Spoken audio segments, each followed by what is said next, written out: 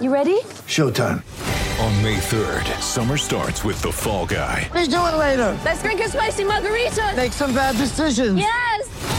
Audiences are falling in love with the most entertaining film of the year. Fall Guy. Fall Guy? Fall guy. That's what the poster said. See Ryan Gosling and Emily Blunt in the movie critics say exists to make you happy. Trying to make it out? Nope. Because I don't either. It's not what I'm into right now. What are you into? Talking. Yeah. The Fall Guy. Only in theaters May 3rd. Rated PG-13. Welcome to Bears Over Beers, the podcast that takes deeper dives in order to serve up cooler takes on the Chicago Bears and the NFL. My name is Jeff Berkus. I'm a writer for Windy City Gridiron, and I'm joined on the other line by EJ Snyder, Windy City Gridiron's lead draft analyst.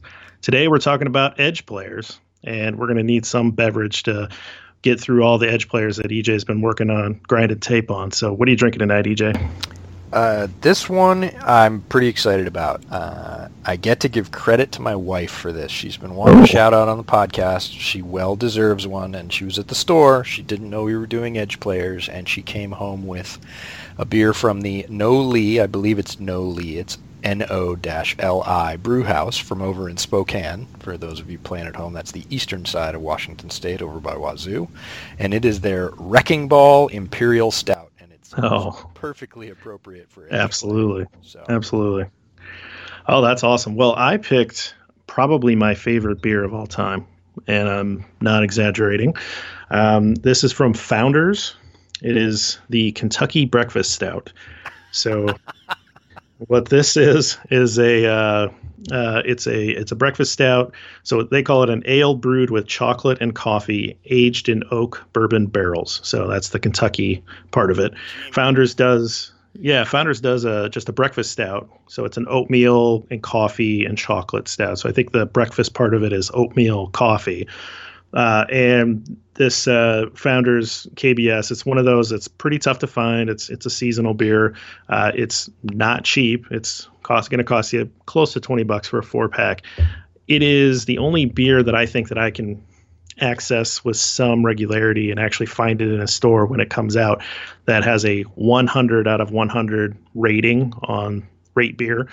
Everywhere that you look, it's going to have a really high rating. And so in honor of Khalil Mack, I brought out the best beer that I've ever had because this is the best edge defender that I've ever seen. So let's open up.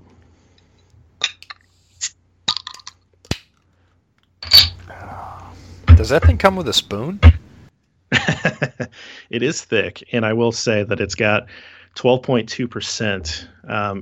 Last time we talked about the sticky stout, these oak barrel aged stouts that are above 10%. And so this would definitely qualify as a sticky stout. This is actually the 2018 year. So I've got a couple left from. Yeah, so it'll last a couple years in aging and mellows out just a little bit in the bottle. But it just came out. The 2019 just came out on last Friday. So it's time for me to go find some new ones and clear out this as well. Supply. Well, I think this may be the first time. Well, maybe not the first time. One of the few times in Bears Over Beers where you're drinking something with a higher alcohol content than on mine, because I'm tickling 10% because it's an Imperial, so it's 9.5 by volume. It's really smooth considering that it's got that much alcohol in it. It's definitely a stout, but it's cleaner, I think, than a lot of stouts. That doesn't necessarily mean it's bitter or bitey, but it doesn't have that really heavy. Last time you were talking about like a chocolate shake stout, and I'm thinking, oh man, like how does that feel when you actually drink it? This is a beer you could drink, a couple of. Now the alcohol might get on top of you a little bit, but in terms of how it goes down and the aftertaste and everything else, it's very clean drinking beer for a stout that's got that much alcohol in it. Well, I'll tell you, Founders and Bell's, and there's a few other breweries in Michigan that do really good stouts, and it's probably the best thing that they have going in that state. Certainly not professional football. But I really like this one. You can definitely taste, that influence of the barrel. So if you're someone who doesn't like that whiskey taste at all, this isn't the beer for you. But, being a whiskey drinker, this is something that I can handle. And I certainly just think that they just put it all together, and it's just fantastic. So, but this perfect bridge, obviously, into talking about Khalil Mack. Since we're talking about edge today, we'll go through all of the current Bears edge players. Mack came over last year in the big trade. Obviously, that's been well documented. We'll find out, in a few years how the dust all settles from the different draft picks that the Bears gave up for that, and who those players turned into for the Raiders. But for now, I just wanted to talk about Mack and just basically give an appreciation for just how good this guy is. And he's been in the league for 5 years. He's already has 3 first-team All-Pro awards. He's already been awarded the Defensive Player of the Year. This guy is on a Hall of Fame trajectory with his career. And I think that as a Bears fan, having the most Hall of Fame players of all of the NFL teams, there is a little bit of additional interest into guys that are going to play their career for Chicago that are going to be in the Hall of Fame. But this guy, we need to recognize what we're seeing here, is that this guy really is very special.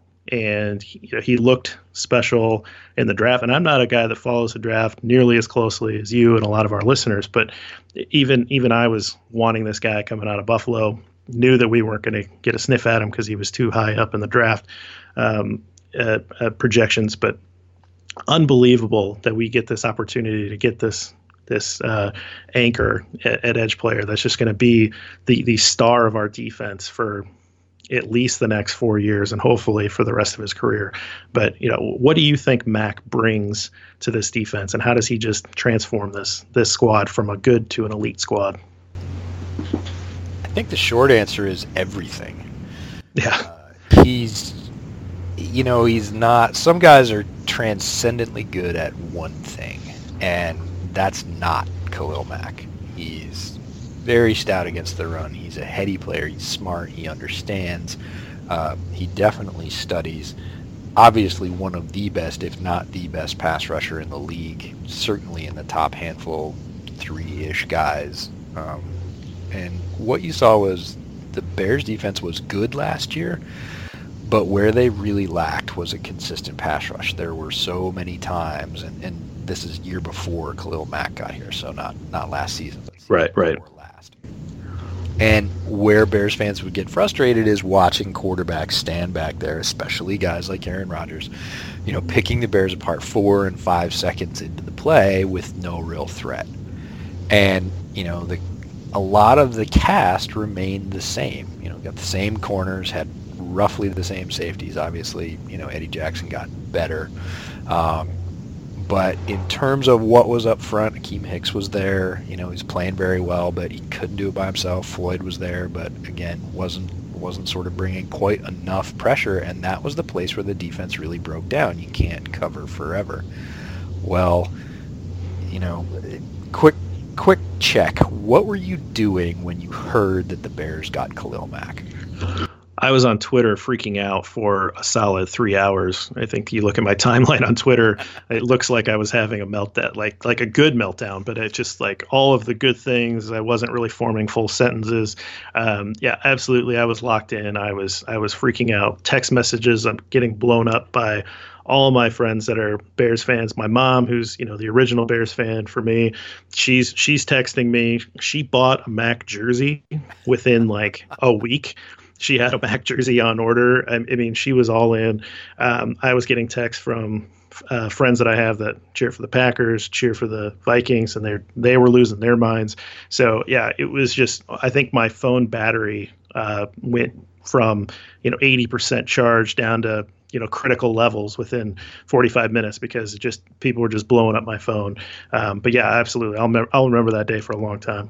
Yeah, I remember waking up. I woke up to the news. Because there'd been a bit of buzz and, just so much smoke around that and not believing that it was possible because he is the player he is and he has been the player he's been. And it's just like in the back of your mind, you're saying no one would be that stupid. No one Yes. would give him up. Like there's no possible way you give up one of the most valuable positions in their prime. You just don't do it. And So I went to bed going, it's not going to happen. It's not reality. Don't get your hopes up. Don't even think about this because, yeah, it's a great dream. And I woke up and I checked my phone and, it says, Bears traded for Khalil Mack. And I literally, first thing I did, sat bolt upright in bed, swore out loud. So loud that my wife, who was upstairs making breakfast in the kitchen, was like, what? She thought I kicked the couch or something getting up. And I was like, the Bears traded for Khalil Mack, followed by a little bit of silence, and like, that's what you swore bolt upright in bed for. And it's like, yeah, you don't understand. This is a change. We're going from something to something completely different. It's a franchise-altering move. That's right. And you saw it as soon as he hit the field. Like, even in the first game when he hadn't been playing, been holding out, whatever, he comes in and all of a sudden, all those plays where there was that lagging pass rush are now shorter, more compressed. He's occupying extra blockers. He's blowing people up despite getting double and triple teamed. And, it just changed the tenor. The corners don't have to cover as long. The linebackers are much more free on their side to, run the short pass routes. They don't all have to collapse the line because he's a very capable run defender as well. So what does he bring? He brings everything. He gels the defense in a way. And even when he was out, he missed some time with conditioning and injury early in the year, and the pass rush lagged again, right? Right. And then he comes back in, and it's right back up to 100%. They're full throttle, and they're going after people and winning games. So he really does bring everything. He's just a very complete player, like you said, on a trajectory for really kind of a Hall of Fame track. And those guys are impossible to find. So I don't care how many draft picks we give up, because the whole point of having draft picks is to find guys like Khalil Mack. Right. And draft picks are a crapshoot, and Khalil Mack isn't. Yeah, and one thing that I noticed, just how unselfish of a player he is. At this position, it can be a little bit of a try to pad your stats, just focusing, going all out when you can rush the quarterback, maybe saving a little bit for third down. He's running 60-yard sprints trying to catch receivers from behind in that Miami game, right? I mean, I think that was the Miami game. He's selling out in the stunts, which are designed for him to basically be a decoy and to take up offensive linemen, so that a guy like Akeem Hicks can come free. I mean, the guy seems like an absolute team player on the field and off the field. Everything we've heard from him has just been stellar. He's quick to give a compliment to his teammates. He's definitely bought into that we mentality. It just seems like a perfect fit for what Matt Nagy's vision is for this team and this culture. And you can't overstate enough just how great of addition this was and how bold and amazing this move is, and it's already paid off. I completely agree. I, again, woke up thinking that I was in a dreamland and stayed that way for, every time I saw a reference of it through the season, every time I saw the guy play, all the results, some of the crazy plays, like you said, where he didn't make the play, but he put in this massive effort, trying to go through 2-3 blockers, sometimes still making the play. It's not a guy, he doesn't seem diva-ish at all. He seems the complete opposite of that, and he just seems primed up and ready to go. Obviously loves football, wants to play, and it just means everything to have a guy like that. And I'll say this, the last thing I'll say about Mac, and we'll move on, but it just seems so natural for him to be wearing navy and orange. Like, it just looked right, and immediately I was like, yeah, this is right. This is the right thing. This guy definitely should be here, and he's perfect for Chicago, and he hasn't been here for longer than a year. Like, the guy is just totally just seems like he's a total fit for this franchise. So awesome. It just makes watching Chicago Bears football really fun. But let's move on to the other side of Mac and talk about Leonard Floyd. So Floyd will be coming into his fourth year this year, drafted high in the first round, traded ahead of the Giants to be able to get him. I think when he was drafted, there were hopes that he would have an elite bend around the corner, and you can that's a scouting term I think that you can talk about a little more, but maybe the vision was for him to be the next Von Miller. I think that was kind of the comp that I was hearing at the time with what he could do around the edge. I think the big question this year is, will the Bears pick up that 5th-year option?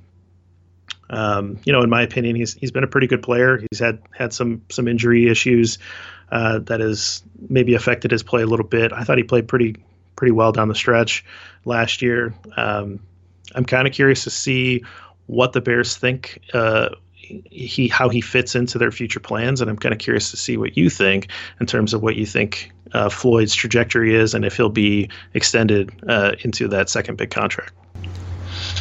Yeah, I'll take those in 2 separate bits. The first one is what his trajectory is. I think we know. I think we are pretty well aware of what Leonard Floyd is and is not at this point. And I think he's a lot more than a lot of fans think he is, and that largely comes from the fact that he doesn't just rack up sack numbers. And that has been, at least up until now, purposeful in Vic Fangio's defense. Vic did a lot of things with Floyd. He counted on him to be a very capable pass coverage guy, to cover in space, come off the edge, come through stunts, to shadow backs out of the backfield even. You'd see him do that. So he's got a really diverse and versatile skill set. And yeah, he needs to rush the passer, and he doesn't always get home, but he does get hurries. He does have length. He does stand up, get his hands up in the passing lane. So his pass rush numbers, which when you're drafted up that high and that's the position you play, everybody's looking for sacks. And he didn't come out and set the world on fire with sacks. He hasn't. I don't think that's the player he is. And if I have to relate it to anything else in football, I'd say he's very much like a really, really, really good number 2 wide receiver. He's not that alpha number 1 that's going to always get down the field solo and win the one-on-one jump ball matchups with their top corner. But he's going to run great routes. He's going to bring diversity. He's going to block. He's going to motion. He's going to do all that stuff. And I think that's who he is. Now, do you pay him huge dollars to do that? I don't think you do when you got a guy like Mac who's a similar age on the other side. If they can get him for a reasonable amount, and even on the higher end of reasonable, if he wants to stay with the Bears, let's say the Bears have another really good season, and you're, Leonard Floyd, and you're looking at it, you're like, I like the culture, I like the city. Floyd's a little bit more of a quiet guy, but, he's got familiarity with his coaches, and look, the culture's winning, and that's a great thing as a player. You're not necessarily sure. If somebody throws a ton of free agency money at him, like he's a top sack master, and thinks they can turn him into that, I'm going to have to say, as much as I like keeping homegrown talent, and I really liked Leonard Floyd coming out of Georgia, if somebody loses their mind in free agency, if they don't pick up that 5th-year option, I think they probably pick up the 5th-year option because it won't be that bad in terms of price. Right. And they'll have the money. But after that, do you sign the guy to a massive deal? And I just don't think we'll have to see again how his role changes in the defense now that we have Pagano instead of Vic Fangio. If Pagano wants to use him and finds a way to get him involved, that he starts racking up those sack numbers, then maybe he's worth that big contract. But I don't think that's going to happen in year 4 or in this case year 5.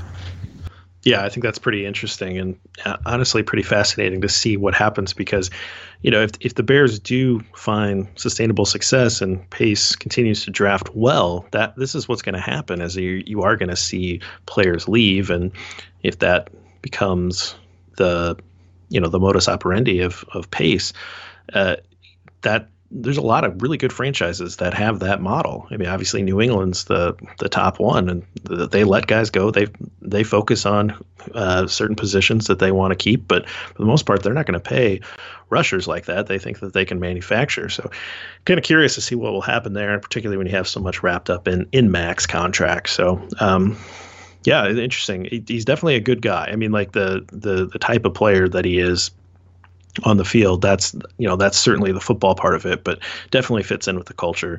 And everything you hear about that is he's top of the line with that. So I definitely like him as a player, but it'll be very interesting to see what happens from then on. The other 2 guys on the roster, and I want to just bring them up together because I'm kind of curious. This is definitely more in your realm because I didn't see a lot of playing time last year. But Isaiah Irving and Kylie Fitts, from what I can remember, from what I've seen, Irving was showed a little bit more flash, and Fitts seemed like he was pretty fast off the ball, but never really got home. But what did you see out of these guys last year when they were playing, maybe in the preseason, and what do you think their potential for making a contribution in 2019 is? Yeah, I like the Bears keeping Irving. I think he's a guy that, he definitely came in with a chip on his shoulder, not a high pedigree guy. Practice squad guy, got moved up. And I think when they were playing, similar type of reps in the preseason, Irving is definitely the guy that drew your eye a little bit more. I did a post-draft workup on Kylie Fitts. I'd looked at him a little bit before the draft just because I'd looked at some other Utah players, but I hadn't really focused on him. So when the Bears drafted him, spent the next day and a half looking at his games and looking at his game particularly. And what I wrote then is still kind of true now. He's got all the skills. His top half's really strong. He uses his hands well. He's got burst, like you said. He comes off the ball pretty quickly. But what I saw in the film and what I think is probably the thing he's going to have to work on to make that big, theoretical year 2 jump is linking the two together. You'd see his feet work really well on one play and his upper body not sort of do the things he needed to do in concert with that, or vice versa. Use his hands really, really well, but sort of stop moving his feet.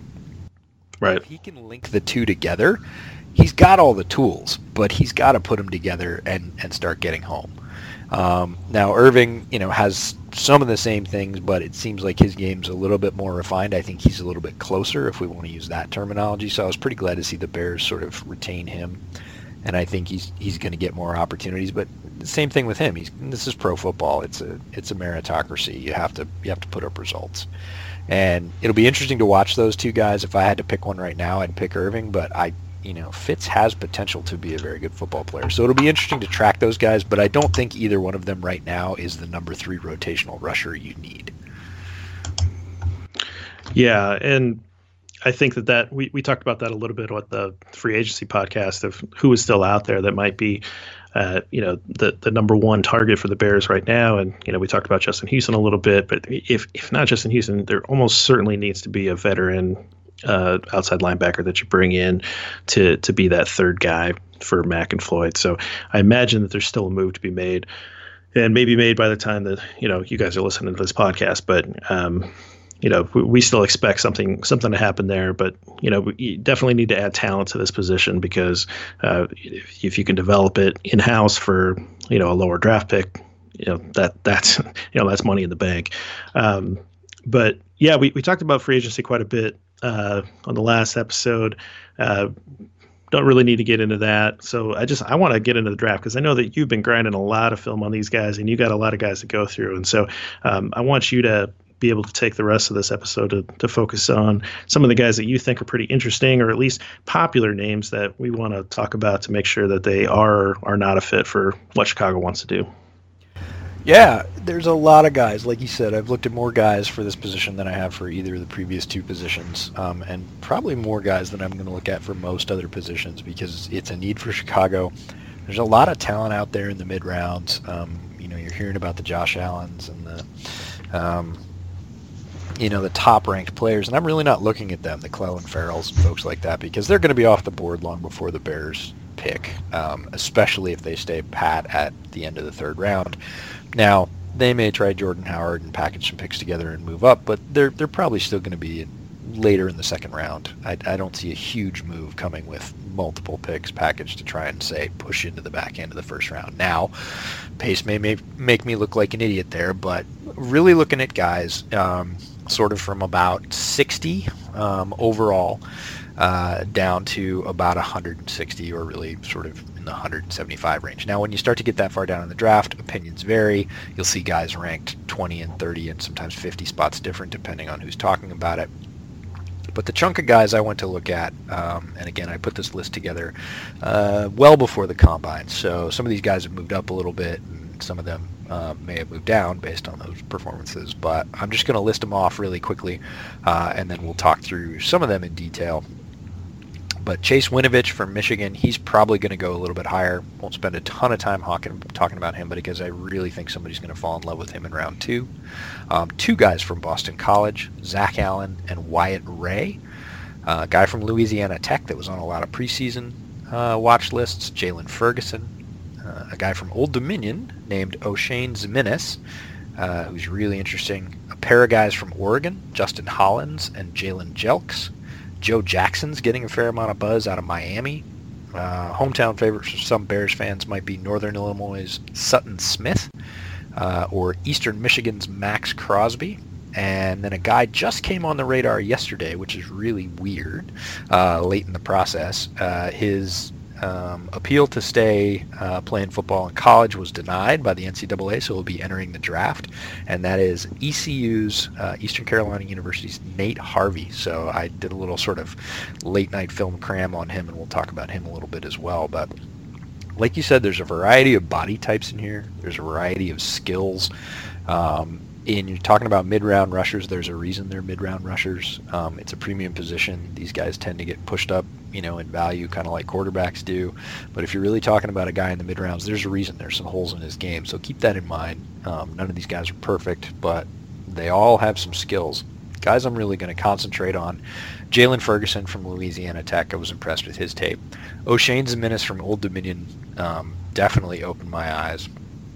Justin Hollins from Oregon reminds me very much of a current Bear, and we'll talk about that in a minute. And then Jalen Jelks, his teammate at Oregon, I just watched this morning, as a matter of fact. I was expecting a little bit less because I liked what I saw out of Hollins, but Jelks is also very good. It was surprising to me because Oregon's pass rush wasn't really supreme, and they play in the Pac-12, which isn't I hate to say it, but it's not the top power conference anymore. So I hadn't heard a lot about Oregon's defense in the front end, and both of these guys have skills the Bears could be interested in. But anymore, you said Pac-12 wasn't the power conference anymore. As a Oregon State grad, I would say that they never really were the best conference. State, but I really good at baseball. Yeah, I hang out in Husky country, and Huskies have gone up and down.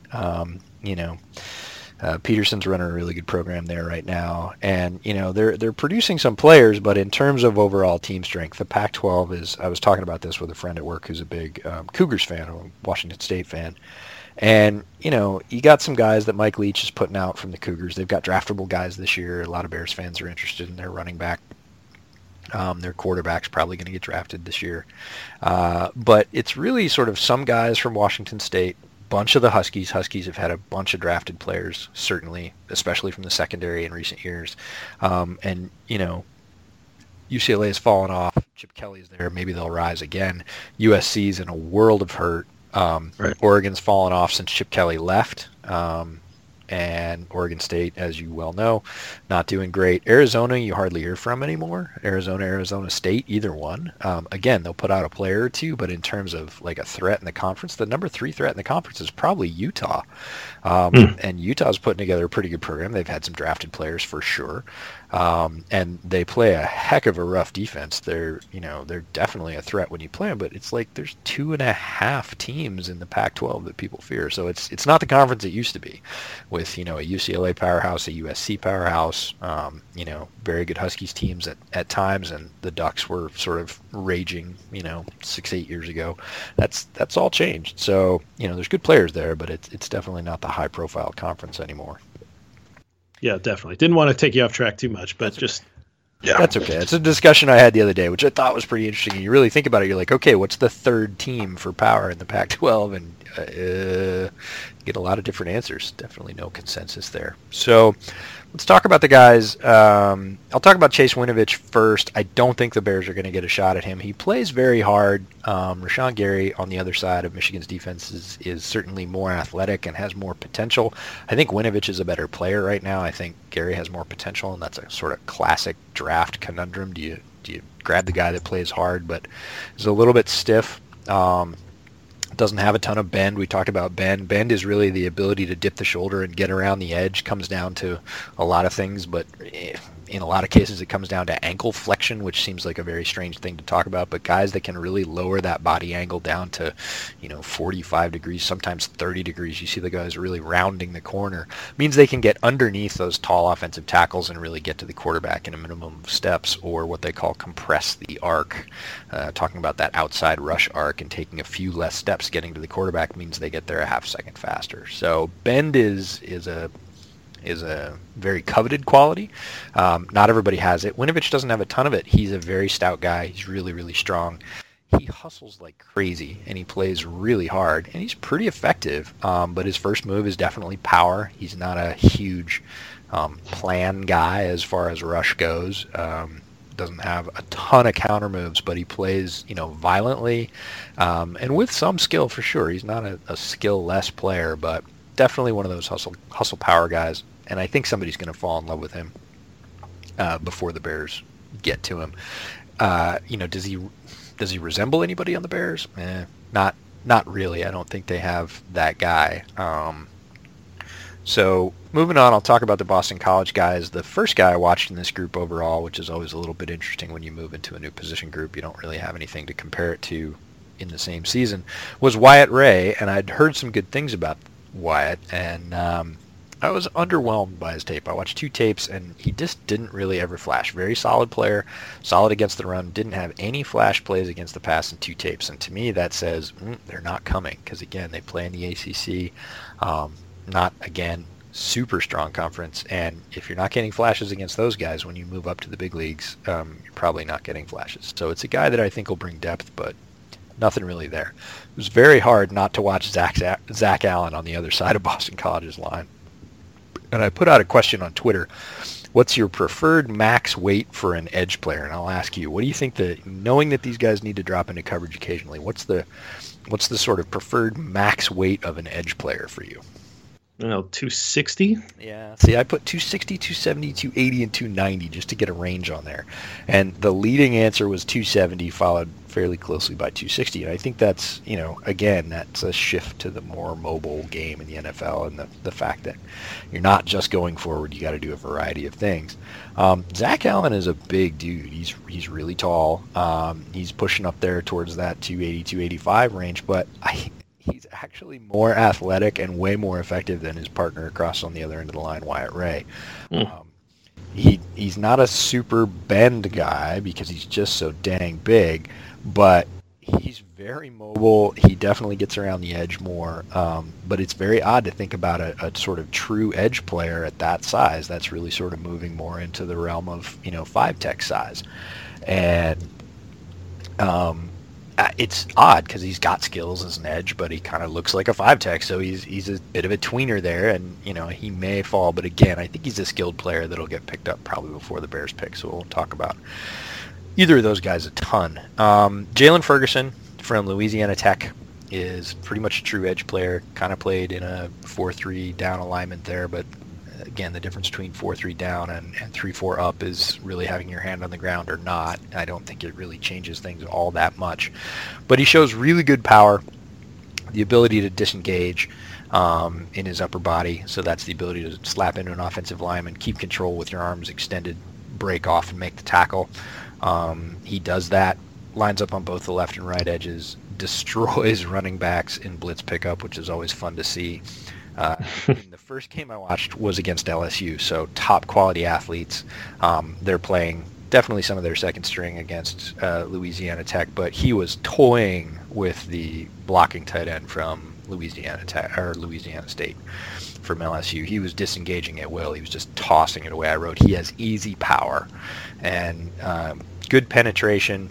Maintains his vision on blocks, which is really important for edge rushers, that they don't get lost and have somebody run by him.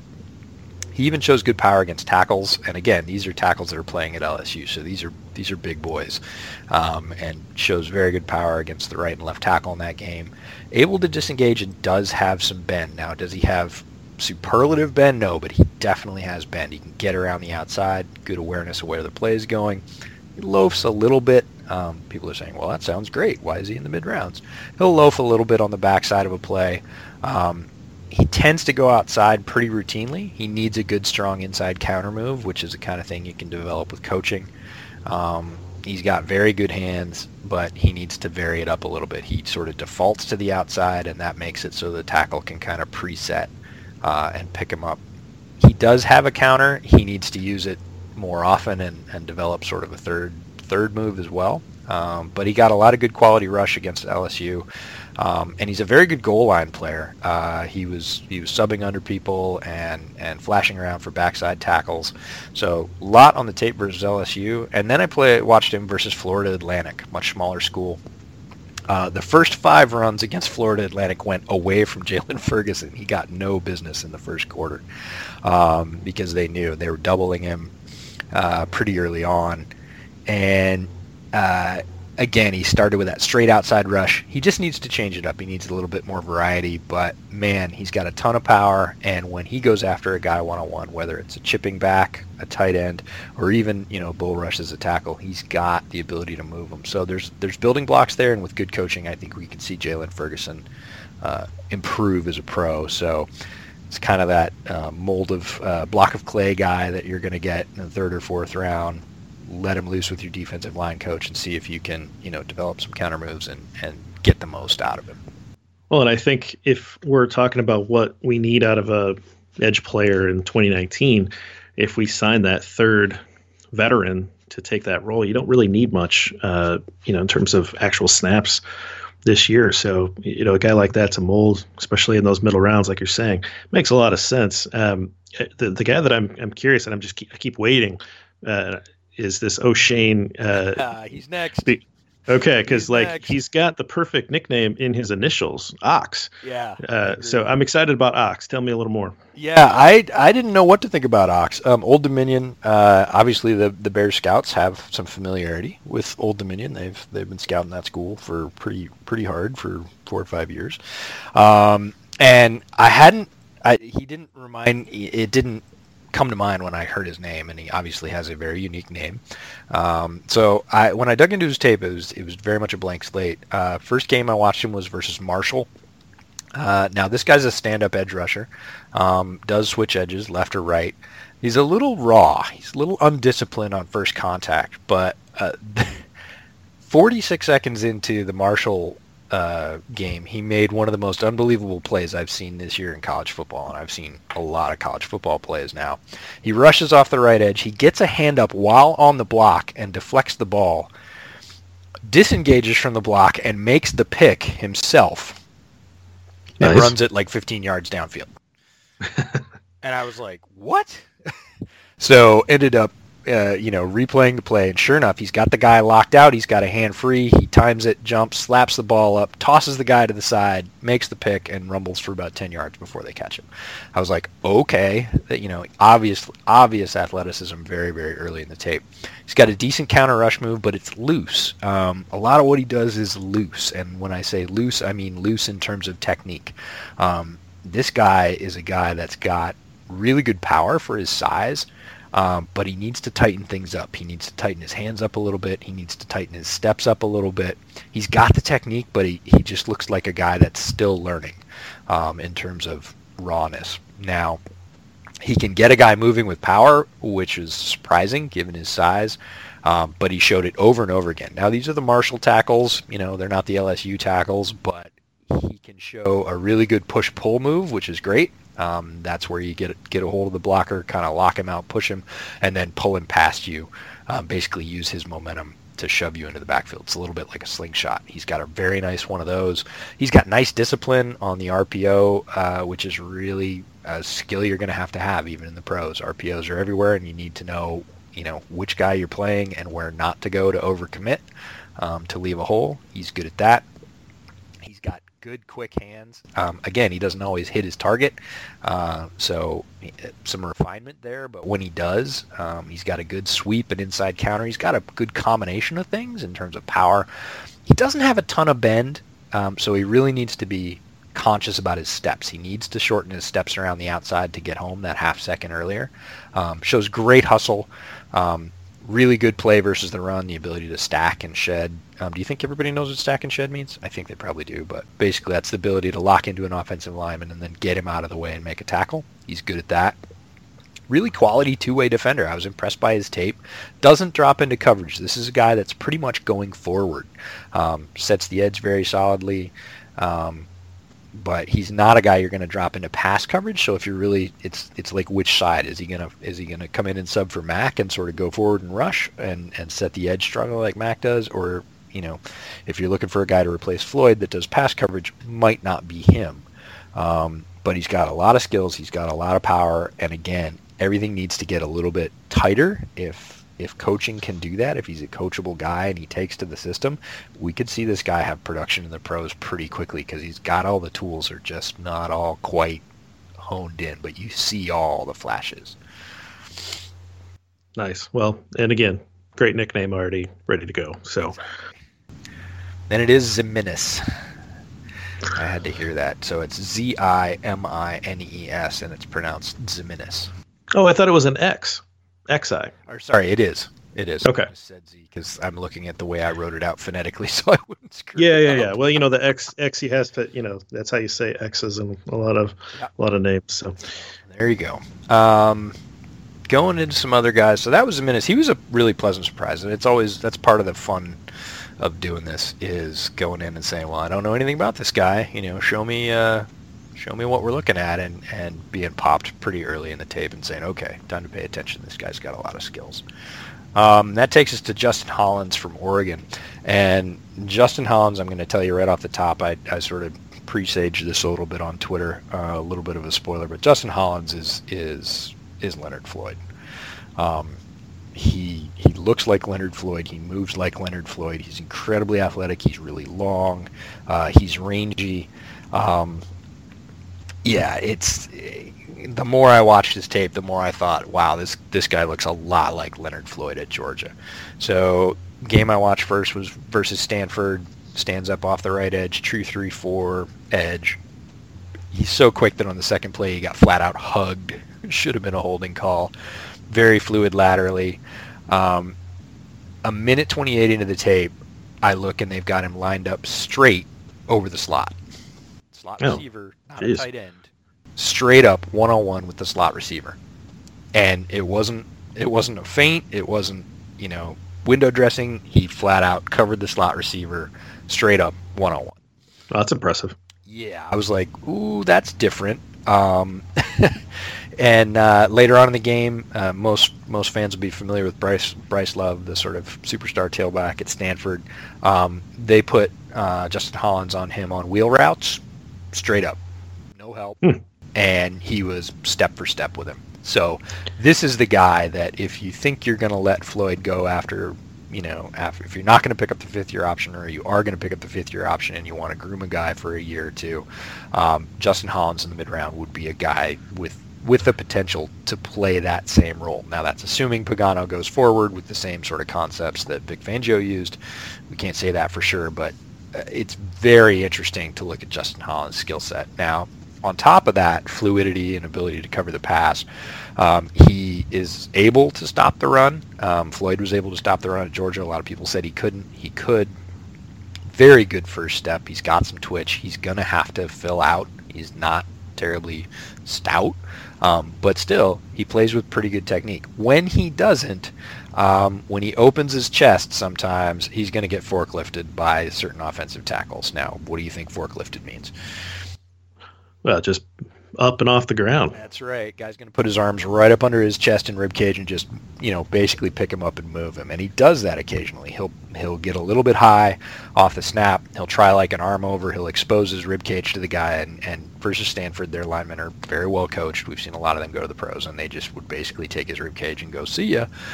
So he's going to have to get away from that. He's either going to have to spin out of that or keep his top end a little bit lower. But again, these are coaching things, and you can't coach the physical things he has. The length, the change of direction, the pure speed from a guy his size is really stunning. So again, not super polished and has things in his game that he needs to make better, but as a sort of situational jack of all trades, rusher, cover guy that you never know where he's going to come from or what he's going to do, Justin Hollins would be a very interesting piece.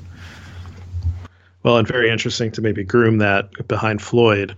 I find that to be pretty interesting, and if not necessarily that means that they're showing their hand of what they're going to do with Floyd if they end up drafting this guy, but that is something that you'll see. Same skill set of a guy that maybe is reaching the end of his contract and on his way out. Yeah, that's something to definitely keep in mind if the Bears do go that direction. Is there another Oregon guy that you were going to cover too? There is Jalen Jelks, his teammate on the other side, a little bit taller, a little bit heavier, but just as athletic. I watched a couple of games out of him this morning and was surprised, again, because I hadn't heard a ton about the Oregon pass rush. I was familiar with both these guys, but they weren't guys that kind of lit it up, for lack of a better term. And to see Jelks come out and do many of the same things that Hollins did, he's a little bit better at the point of attack. I watched him again in that same game versus Stanford and then against Michigan State, a good Big Ten program with some very stout linemen. His ability to stack the point of the run, he doesn't generate easy power. He's got to use technique to do it, but he does. It's a little bit confusing from the coaching staff. They moved him inside quite a bit into a sort of a true, three-tech role, and that's not his best life. Let's just say that he's not living his best life going up against guards and centers. Now, occasionally he does get really good penetration from there, but it's not typical. And even when he does, a lot of times he'll get initial penetration and then kind of get swamped out because he doesn't have the girth to keep going in that role. But out on the edge, he's very effective. He's a bit more of a forward mover than Hollins is. He's not going to cover a slot guy one-on-one, that's for sure. Now, he can cover absolutely tight ends and some of the backs out of the flat in short range for sure. He's athletic enough to do that. But he is, he gets after it. He got in a war with the Michigan State offensive line. Like, they started chipping back and forth, and they were out for blood, and he was having none of it. It was pretty interesting to see them really go back and forth in a run-heavy game.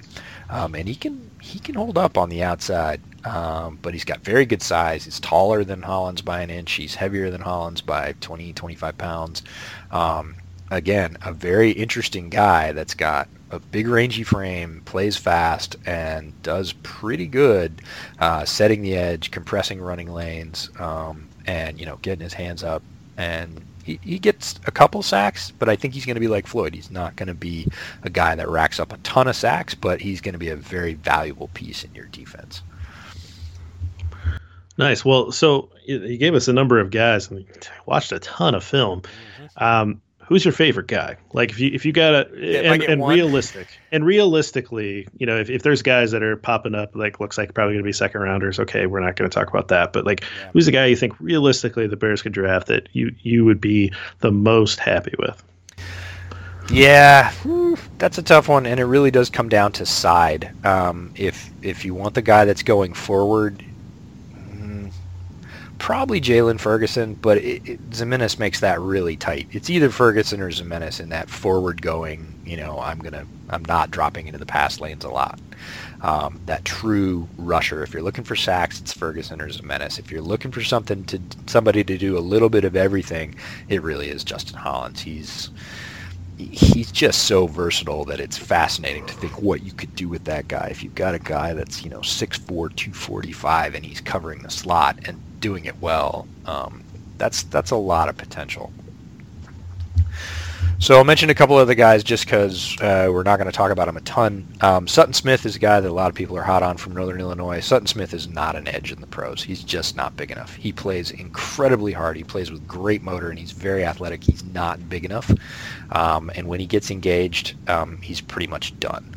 So if he can stay away from guys, that's great. But, you get to the NFL, and everybody's got these massive wingspans. Sutton Smith is going to be, I think, an effective football player in the NFL, but it's going to be a little bit like Joe Schobert, where he's going to have to move to that inside off-ball linebacker, and I think he can be really effective there, but he's not an edge.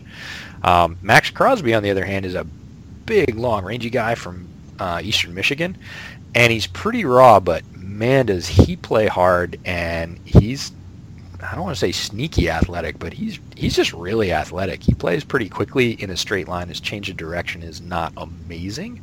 And he definitely needs to fill out. He looks more like a basketball player than a football player, but a lot of Bears fans have reached out to me and said, what do you think about Max Crosby? I love Max Crosby. He's very fun to watch play, but he's got some big holes if you watch not just the highlights and the whole tape.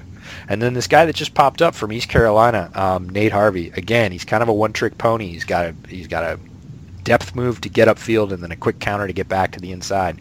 And when he hits it, he's very effective. A little bit on the smaller side, not so much of a power guy, so he's got to keep those tackles moving, but he's quick enough and definitely pique some interest. He's definitely going to get drafted, probably in the middle rounds. Haven't watched quite enough of his tape to really stack him against these other guys, but he's not to be taken lightly. He's a guy that could come on. Reminds me a little bit of Dee Ford, and that sounds crazy because Dee Ford just signed a huge contract, but Dee Ford was definitely kind of that situational rusher, not the edge stacker when he came out of college, and Nate Harvey looks like a poor man's version of Dee Ford. So a lot of different guys, a lot of different talent out there, and it really just depends on what you're looking for. Great. Well, you did most of the talking on this episode. Did you get a chance to drink that beer? That's funny. I'm going to do that right now. Okay, because I want a full report because it's a great name. Yeah, it's a very good beer. It's perfect for the Edge moniker, but it actually happens to be a very good beer. A lot of times Imperial Stouts, I think they try and do too much, quite frankly. They'll put spice in them, or there's just, you were talking about your oatmeal bowl full of, whiskey and beer, and it just sounds like a lot going on. This is very straightforward. It's not terribly bitter, has a little bit of sort of malty, sugary sweetness at the end. It's definitely a very dark beer. Like I said, plenty of alcohol in it, but smooth drinking for something that's up near 10%, and a good straight stout with a little bit of sweetness on the end that makes it just really enjoyable. I like it a lot. Well, and I'll say, again, I've had this beer plenty of times, so I know it well. I've seen this beer in a brewery out in upstate New York, and they were selling it for $25 a bottle. I would not recommend buying it for that. And I had it on tap in a random brew pub in Vermont. Just kind of crazy to find stuff where you find stuff, but it's great on tap. But like Khalil Mack, this beer is worth every penny. I am glad you get to enjoy it, and it sounds like you're going to go hunting for the new version, which is what the Bears are going to do in the Edge class this year, is go looking for the new version of what they can get. And there's a lot out there, so it'll be interesting to see who they end up with. Absolutely. All right, well, that's it for another episode of Bears Over Beers. We are going to pivot to the running back class next. Oh, yes. Cannot wait.